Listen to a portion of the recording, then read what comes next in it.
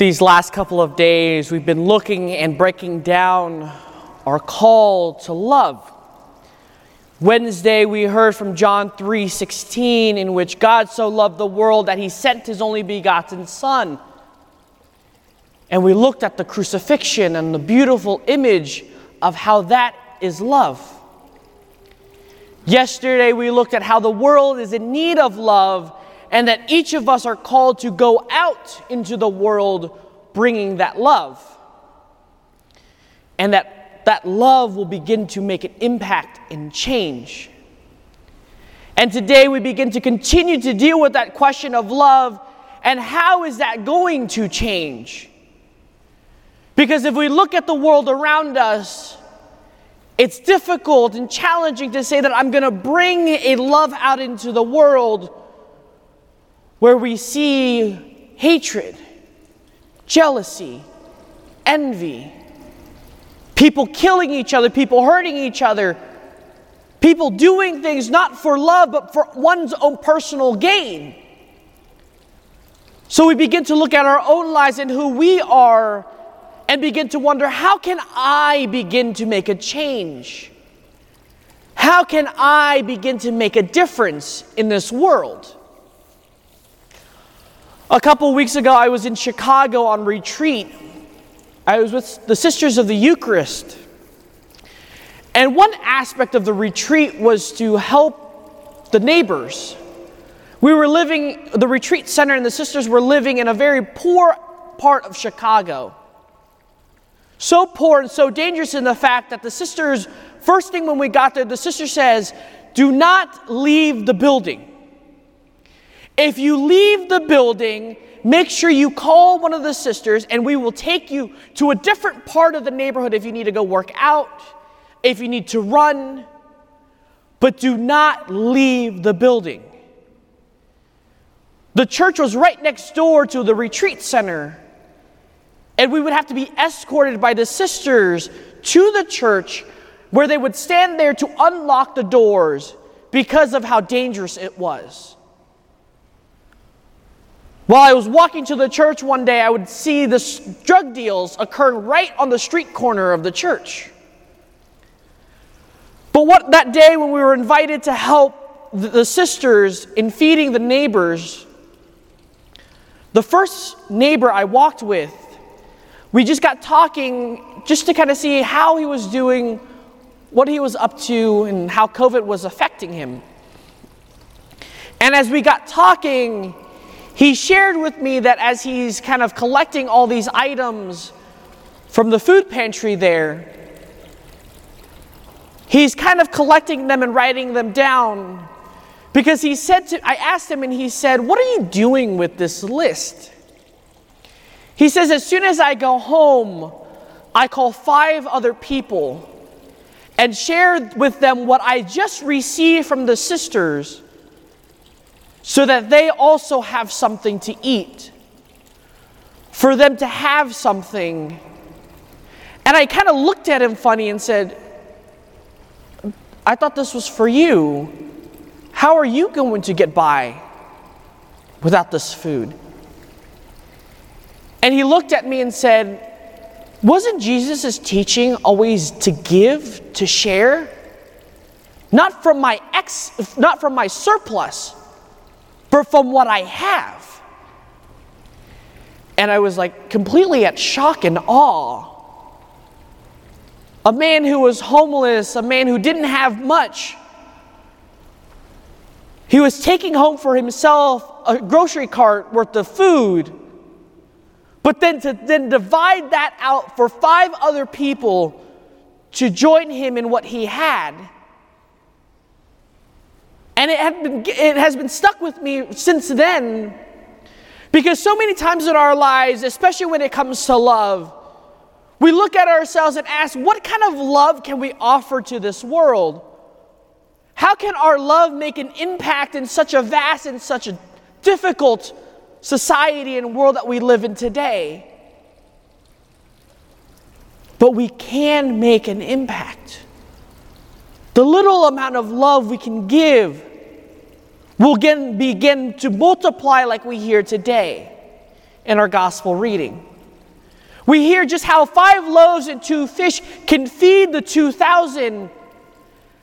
Imagine what our little gift of love to God can be and how it can be multiplied and given to others. Because as we give and use that for the glory of God, it's not just expended and gone. But if we look carefully at our gospel reading, they were able to collect extras in that basket. So you feed the 2,000, you feed them, you nourish them, but yet there is still more to give. And yet there is still more to share. It's so natural in our instinct to preserve and to keep what we have. Because we're so afraid of tomorrow. Am I going to have enough? Am I going to be able to make an impact? Am I going to be able to change and make a change in the world? And so therefore it is so much easier for me to hold it for myself, to preserve myself, to love just myself, because I don't know where that love will be coming from tomorrow. I don't know how I'm going to feel like I'm being loved when I'm giving it all, when I'm sacrificing it all, when I'm laying it down for Christ every day.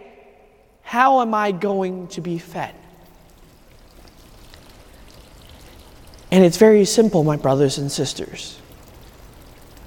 You give, and more will be given to you. When you give, more will be given to you. We begin to wonder, how can we give? What can we give? How we can begin to offer ourselves to others. You know, I harp on this and I talk about it a lot. But a lot of parents and a lot of people here are really unable to go out to do things. Some are homebound, some are very restricted in what they're able to do.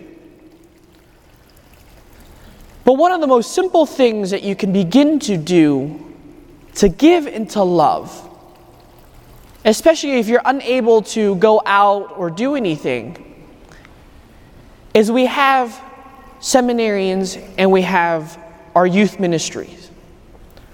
Our youth ministry every weekend is always expending on a lot of food. One way in which you can show your love and make an impact on our children of today and help grow the church is to bake them a warm meal. They're looking for a place to be loved, to experience love. And so every Sunday night they gather in our PCC to just have a family, to just have a place where they can gather together as the young people of faith, to be there to share faith with each other through food, through games, through different types of entertainment. But they're there together to support and help each other and love on each other. That's one way of doing it. Another way, if cooking is not something that you can do, one of the most beautiful things I remember as a seminarian was the letters of people, that pen pal you would have that would help you throughout the day. Because it was one of the most exciting things to do was to go to your mailbox. And the joke among the seminarians was always, did you get any love from anyone today?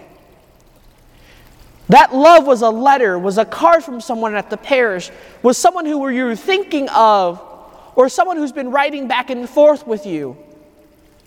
That was exciting and it was great because it was someone who you knew that was loving on you, that was praying for you, that was supporting you.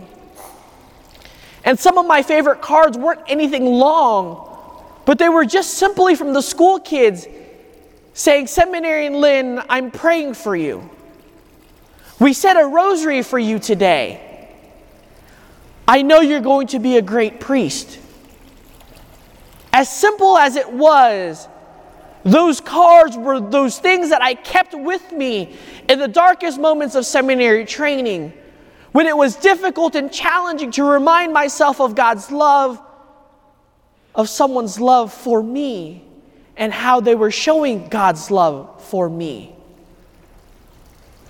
Those are some simple and basic things, my dear brothers and sisters, that we can do as a community, as faithful, as followers of Christ, in which we display, share, and give our love to Christ and to those around us. Those make impact. Those impact the people we're working with and the people of the faith.